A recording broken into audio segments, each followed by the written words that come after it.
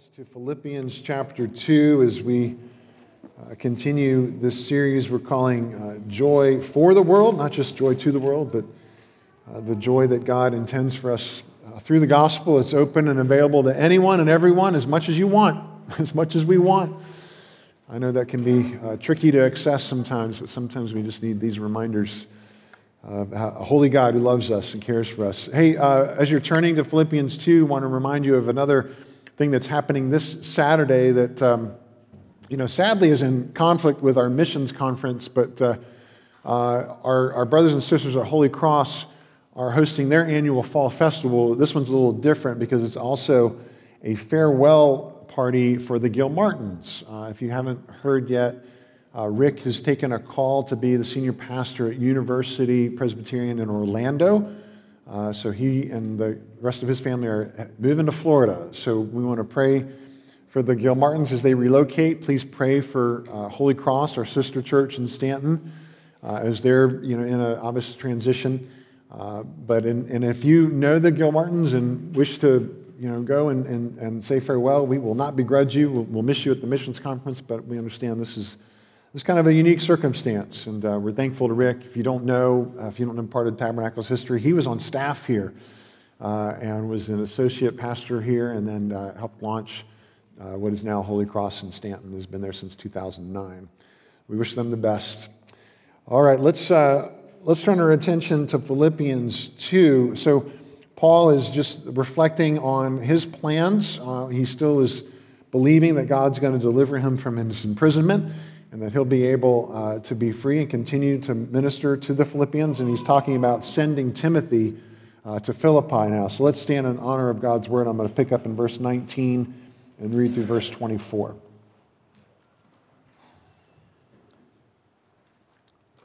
I hope in the Lord Jesus to send Timothy to you soon, so that I too may be cheered by news of you. I have no one like him who will be genuinely concerned for your welfare, for they all seek their own interests, not those of Jesus Christ. But you know Timothy's proven worth, how as a son with a father he has served with me in the gospel. I hope therefore to send him just as soon as I see how it will go with me, and I trust in the Lord that shortly I myself will come also. Let me pray for us.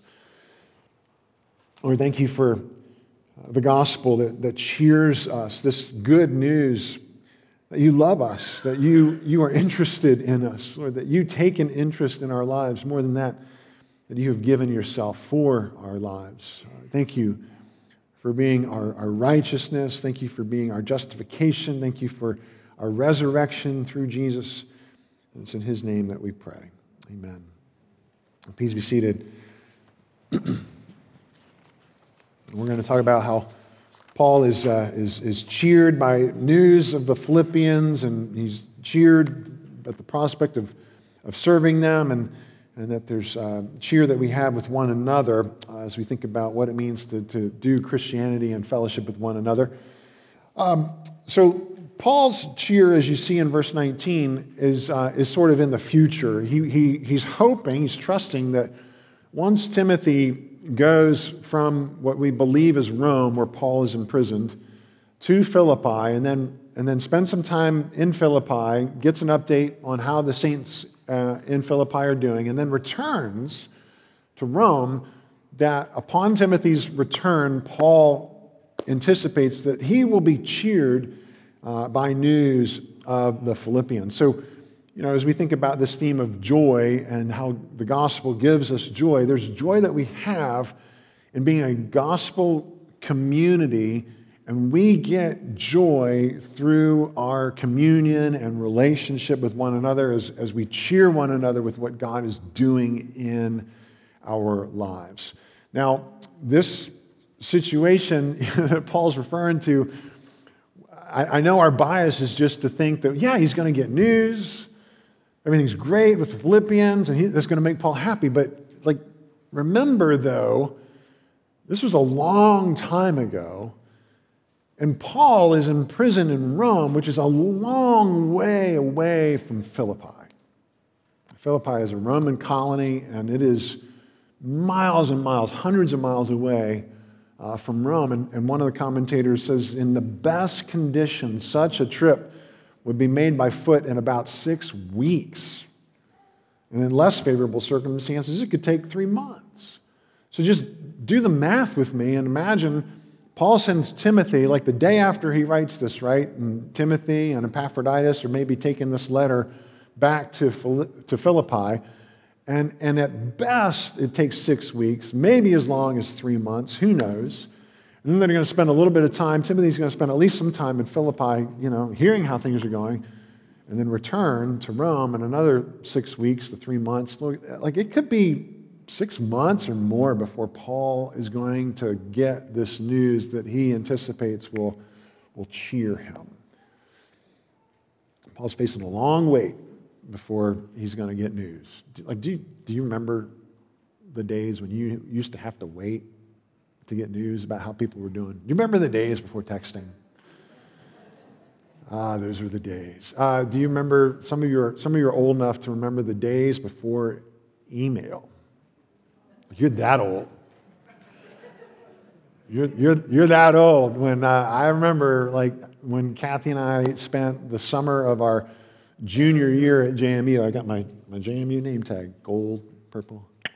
Our JMU summer after junior year, we spent apart. I went back to Virginia Beach and was working a couple of jobs, and she, through InterVarsity Christian Fellowship, was with 2 other students in Georgetown, Guyana, with a church planting family, a pastor and his wife and their kids and their team who were planting a church. And so Kathy was having a summer of missions, and I was having a summer of work, right? There's no phone calls, right? That's just not going to happen. Long distance is too expensive, whatever. So we're writing letters to one another.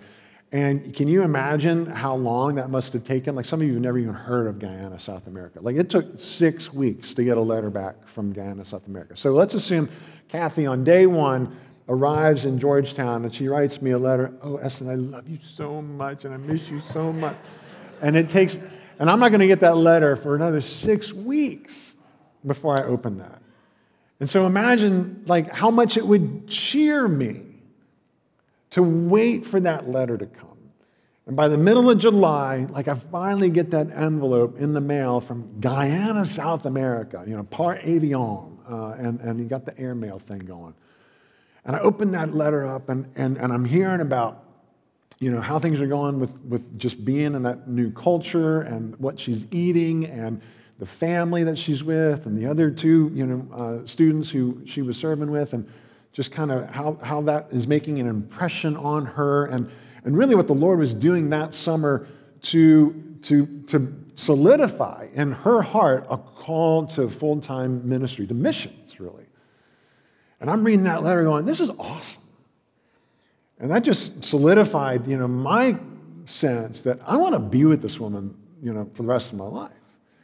So I was working 2 jobs that summer, saving up for a ring. And I sent her this letter going, hey, this is awesome to hear your, sense of call to full-time ministry. And I was writing back to her the same thing. I'm feeling after senior year, we both got a year, and then, I don't know, maybe seminary, and then full-time ministry some way, in some form, whatever, who knows. And so I write that letter, and when's she going to get that letter? 6 more weeks have to go. Well, apparently she didn't get the letter, my letter, because she gets back from Guyana, South America, and says, Essen, I love you, you're dear to me, but this is just not going to work. I feel called to full-time ministry. I feel called in the mission field. I'm going, did you not get my letter? So do I. I feel like I don't know if it's mission field or whatever, but certainly seminary, certainly full-time ministry, and oh. And then 2 months later, we're engaged. All right, so it was a happy ending.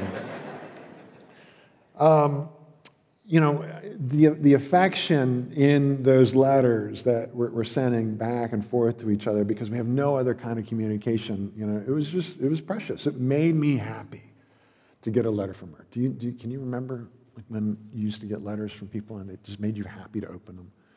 So Paul's sharing some of that sense here in Philippians. Back in chapter 1, he's pouring out his heart to the Philippians. And you can bet it was going to cheer them to get news of how Paul is doing, their beloved pastor, the one who planted their church and so on. And he says in chapter 1, verse 7, "It is right for me to feel this way about you all because I hold you in my heart. For you are all partakers with me of grace, both in my imprisonment and in the defense and confirmation of the gospel. For God is my witness, how I yearn for you all with the affection of Christ Jesus." He's not hiding behind some veil of, an imposter form of masculinity, keeping his cards close to his chest. Real men don't really share what they feel. No, he's just letting it all out there. I love you people. But you know what? They're not going to know about that love for another 6 weeks to 3 months. Because that's how long it's going to take for Timothy and Epaphroditus to deliver this letter. So, look, that longing to be cheered by news of you, that's real. That's important. And there's a parallel here. Paul is showing us the heart of God for his people, that God similarly is cheered by news of us. God, like Paul, is concerned for our welfare. I should put it the opposite way. Paul, like God, is concerned for our welfare. Paul, like God, is cheered by news of us, right? But if you think about the quickest form of communication, what is it? It's not texting. It really is communication, direct conversation between two people, and they're revealing their thoughts and their feelings and and their heart to one another. And we can do that. We can have that immediate communication with God anytime, and that's what we call prayer, of course. But it's not as if when we pray and we're sharing things with God, it's not as if God is ignorant of what's happening in our lives. That's where this parallel between Paul and the Philippians and us and God breaks down, because the Philippians are ignorant of how things are going with Paul. Paul's ignorant of how things are going with the Philippians. He's going to be cheered to have news of them. He wants to know what's going on. That's not why God is cheered when he gets news about us. He knows everything about us. He knows the hairs on our heads. How many of you know how many hairs you have on your head? You don't. I don't. But God does. He knows everything in our lives already. We're not sharing new information with him. So what's the dynamic there? What is cheering the heart of God when we share what's going on in our lives with him? Well, Paul may be cheered because he's ignorant and needs information, but God is cheered because we are the ignorant ones and don't really understand what's happening in our head or our heart until we take the time to pause in his presence and actually think about what's going on in my life, right? Like we run so hard and so fast through our days that we have no idea how events are impacting us.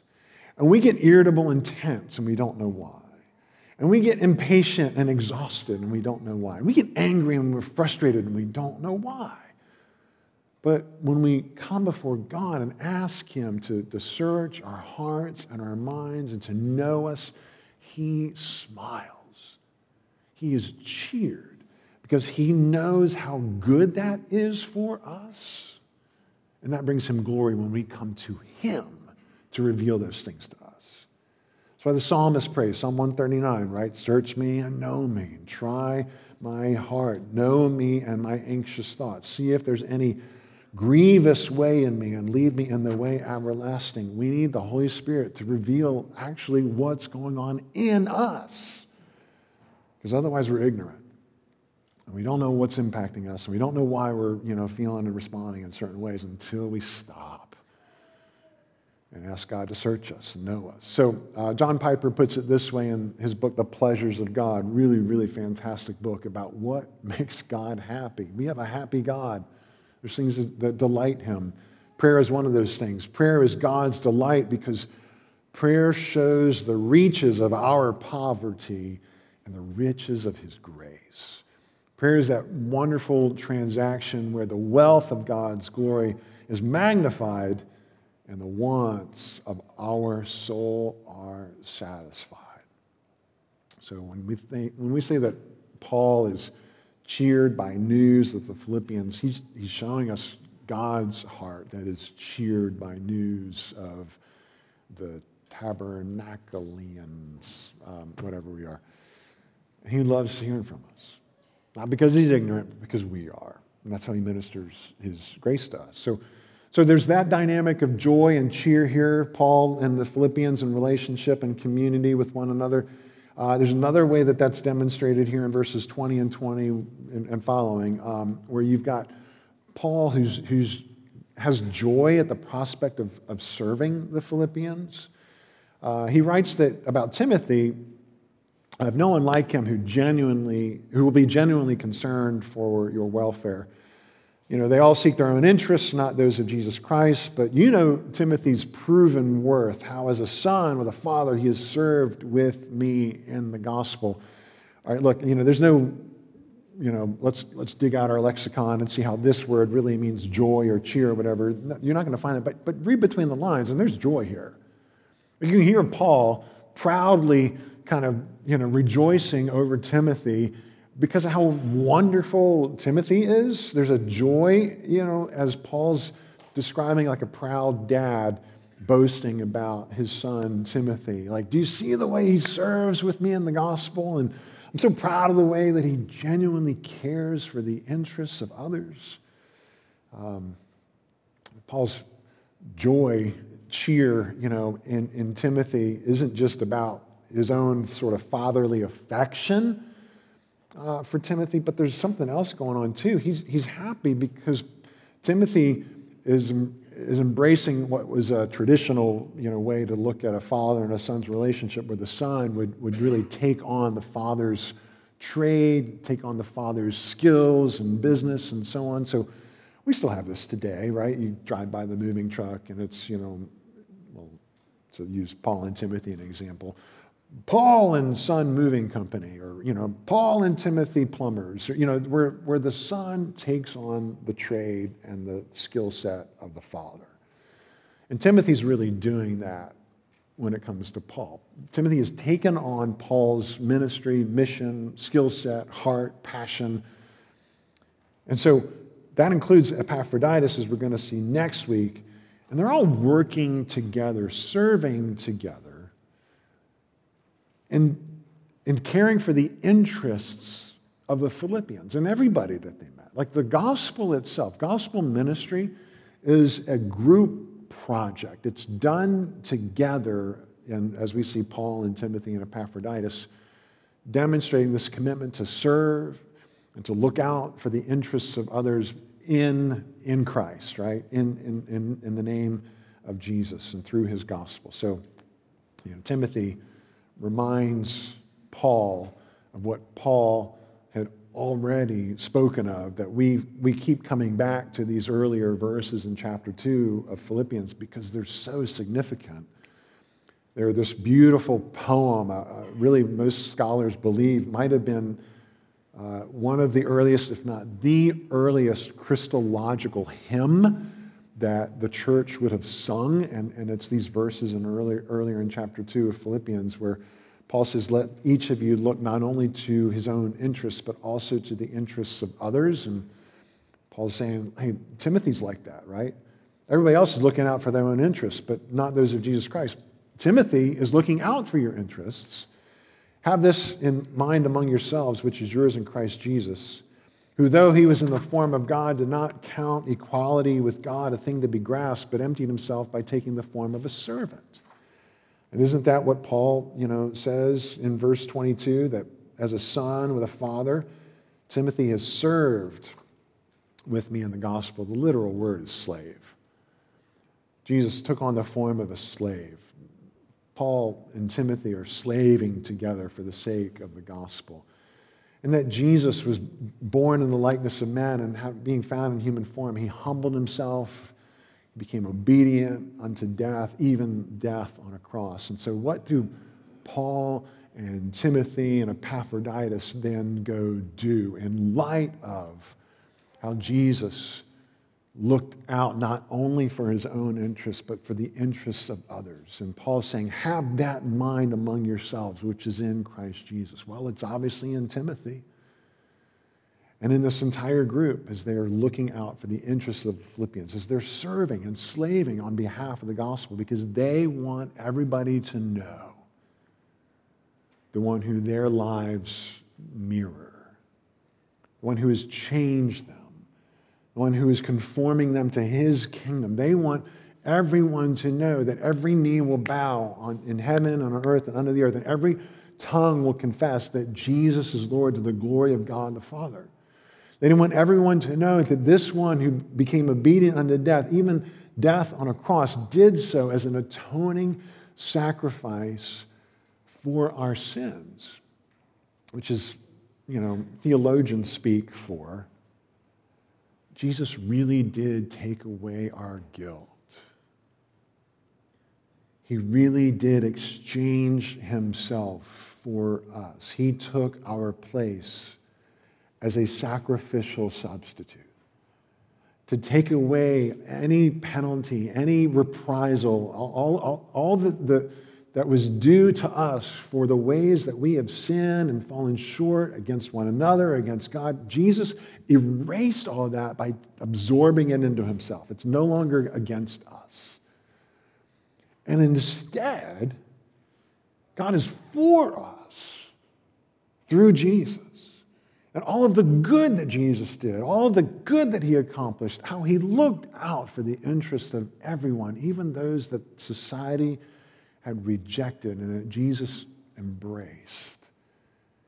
That kind of record as a human being, that kind of perfection, that kind of ideal for who God made us to be, that gets applied to us. That's how God looks at us. That's how God looks at anyone who says yes to Jesus, who bows their knee, confesses with your mouth, Jesus is Lord, not me. He's the center of the universe, not me. And Paul and Timothy and Epaphroditus and others are all going around all the known world, the Roman Empire at that time, in this group ministry project, looking out for the interests of others by pointing them to the one who cares about their soul and who gave himself and who loves them so that they can be forgiven. That's what we do, right? And this is really the picture of what is happening in heaven, this group project on behalf of our salvation, on behalf of the interests of sinners like us. Paul and Timothy and Epaphroditus, they're again just showing us the dynamics of heaven. There's this relationship of a father with his son. Paul and Timothy, the joy that Paul has as Timothy comes alongside him in ministry is showing us the joy of heaven, the Father and the Son ministering together. You get a picture of that throughout the Bible, but there's a really great place in Proverbs chapter 8. We see more of this cheer and this joy that is to be the fruit of the gospel. And Proverbs 8 gives us wisdom. The Proverbs are all about wisdom. Wisdom gets personified and has a voice and is speaking and kind of talking about creation, like the beginning. And Jesus, was before all time and he was never created. So he was in the beginning. He's eternal.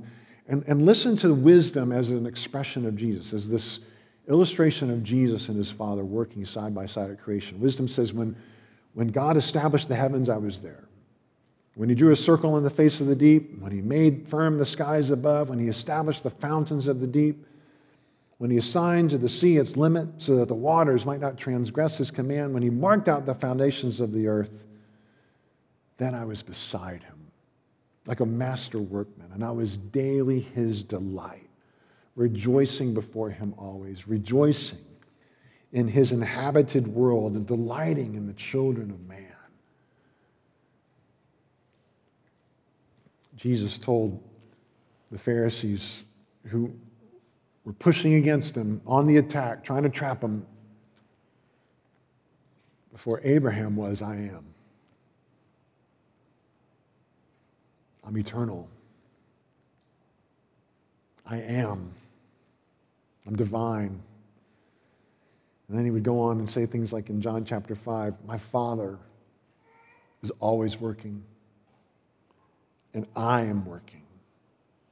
Like you got that picture, right, of creation and like this master craftsman and the Father and the Son delighting together in the creation of all things. And then you have what the theologians call the economy of the Trinity.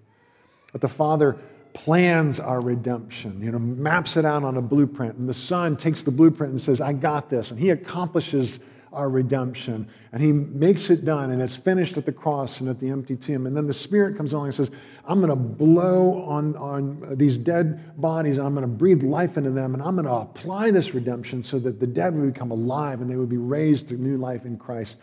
And that's the economy of the Trinity, as they work together on this group project called salvation.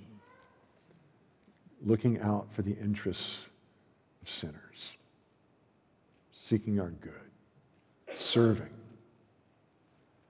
slaving, dying in order to bring us blessing. This is how the gospel works. Ministry is a group project. It's always been a group project. It's always been about serving the interests of others. This is why we don't do solo Christianity. That's why solo Christianity is an oxymoron. It doesn't exist. There's no such thing. You don't do solo Christianity on the vertical axis because we're in relationship with the Father, Son, and the Holy Spirit. And you don't do solo Christianity on the horizontal axis because God gives us brothers and sisters. This is probably a good time as any just to say, what's your group project? Where are you getting shoulder to shoulder with other brothers and sisters on behalf of the interests of others, serving them in order to glorify Jesus and point them to the one before whom all knees will bow and every tongue will confess? What's your group project? Where are you working, serving for the interests of others in the context of the kingdom of God? And that's the great way to build community, by the way, is getting shoulder to shoulder with other brothers and sisters here in the church or maybe out in the community with other ministries. I don't know. I'm not here to tell you what to do. I'm just saying that this is how Christianity works. It's a group project on behalf of the interests of others to bring blessing and to bring glory to Jesus. So where are you plugged in? And where are you serving? And where are you involved? I know you go group project. Oh, I hate group projects. Right? Remember high school, the group project where you had to do all the work because everybody else slacked off? Or college, group project, same thing. Maybe you're in high school, maybe you're in college, and you're like, I hate this. Well, that's because nobody wants to be there. We're here in the church. There's no greater privilege being in the kingdom of God and getting to serve one another on behalf of the one who served us. So let me wrap up by this other bit of cheer, where Paul is saying, look, in verse 23, I hope, therefore, to send Timothy just as soon as I see how it will go with me. Like he's wondering, he imagines he's going to be released from prison. Maybe not, though. He might die a martyr right now. But he sort of has this sense from the Spirit that I trust in the Lord that shortly I myself will come also. He wants to be with them. He longs for their company, for their presence. He wants to have fellowship, real fellowship with the Philippians. And their presence with him matters. His presence with them matters. He doesn't want to be separated from those who share Christ with them because he misses fellowship with his brothers and sisters. Listen to another place. This is now Paul's final imprisonment. He writes 2 Timothy from like literally maybe days before, probably weeks before his martyrdom. And he says to Timothy, do your best to come to me soon, for Demas, in love with this present world, has deserted me and gone to Thessalonica. Crescens has gone to Galatia, Titus to Dalmatia. Luke alone is with me. And the tone of 2 Timothy sounds a lot different than Philippians. Philippians, Paul's got joy. 2 Timothy, Paul's lonely. He feels deserted. He's going, Luke alone is with me. Do your best to come to me. I miss you. It reminds me kind of like when Dietrich Bonhoeffer was in prison. He was part of a an effort to basically get rid of the Nazi leadership, in particular a plot to assassinate Hitler, and that was discovered, and he was arrested. And of course, he went to the concentration camps. One of them was Buchenwald. Michael and Sarah and I got to go to Germany 3 or 4 years ago, and I can't remember. And so one of the places that we toured was Erfurt, and right outside of Erfurt is the Buchenwald labor camp. It's not a death camp, but it's a labor camp, concentration camp. On the gates of it says, Scott Seaton told me what it translated, but something like, work will set you free or whatever as you go through those gates. And what a lie. But Bonhoeffer was transferred there in February 1945, and he spent 2 months at Buchenwald before he was transferred to Flossenburg in April, and then on April 8th, he was hanged for treason against the Nazi government.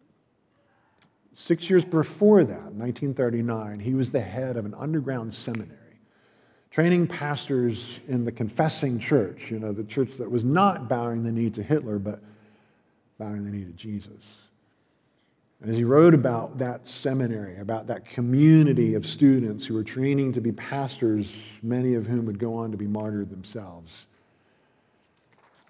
he described their fellowship this way: that the visitor and the visited in loneliness recognize in each other the Christ who is present in the body.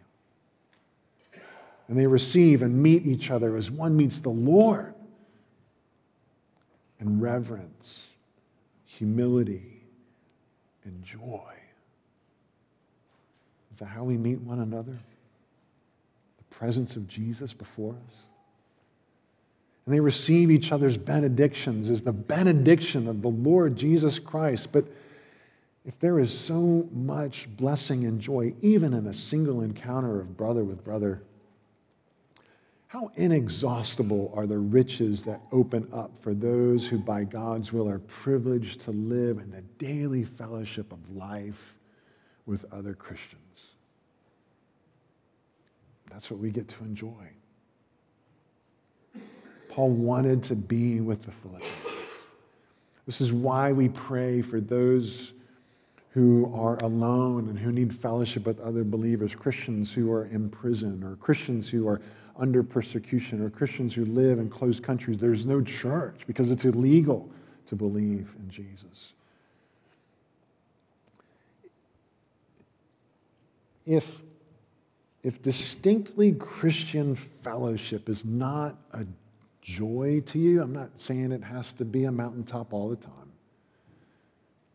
but if it is not something you long for and look forward to, and if this is not joyful to you, then that bears some investigation. Like, that bears some follow-up. Is it possible that you've got the forms of Christianity, but you're missing its substance, that you're missing out on the love and the forgiveness and the presence of God with us through the body of Christ, one another? Like, think of it this way. Whoever we enjoy being with the most is an indicator of what we enjoy the most. What's the shared joy? What's the common joy of the people that you hang out with and that you enjoy hanging out with the most? Maybe it's your friends at work.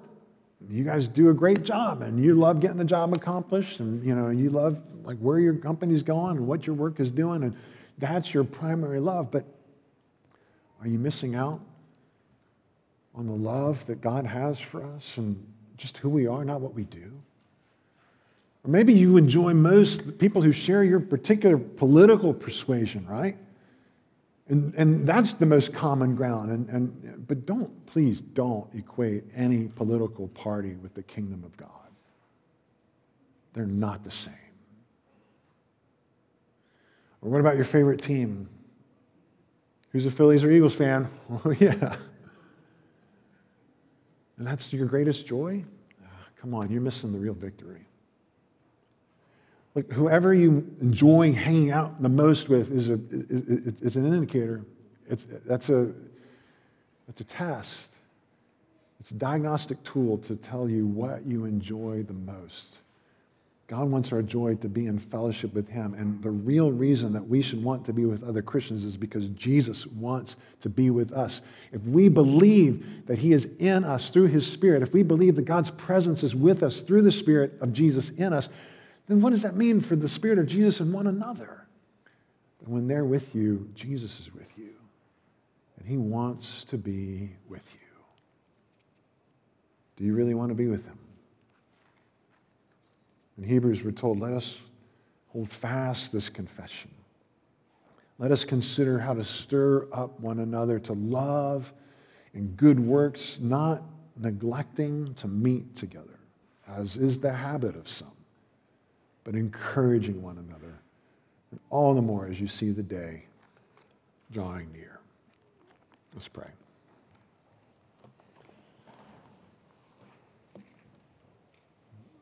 Lord, thank you for giving us a pathway to joy, a real, solid, substantial, eternal joy. Thank you that that joy comes through being in your presence, and thank you that that joy is offered to us in the presence of one another. Lord, thank you for the body of Christ, and thank you for making us your missionaries and ministers and servants to pursue the interests of others just like you pursued our interests. Thank you for forgiving our sins. Thank you for making us new creations, and thank you for making us reminders and the reality of Christ with us, Christ among us. In his name we pray.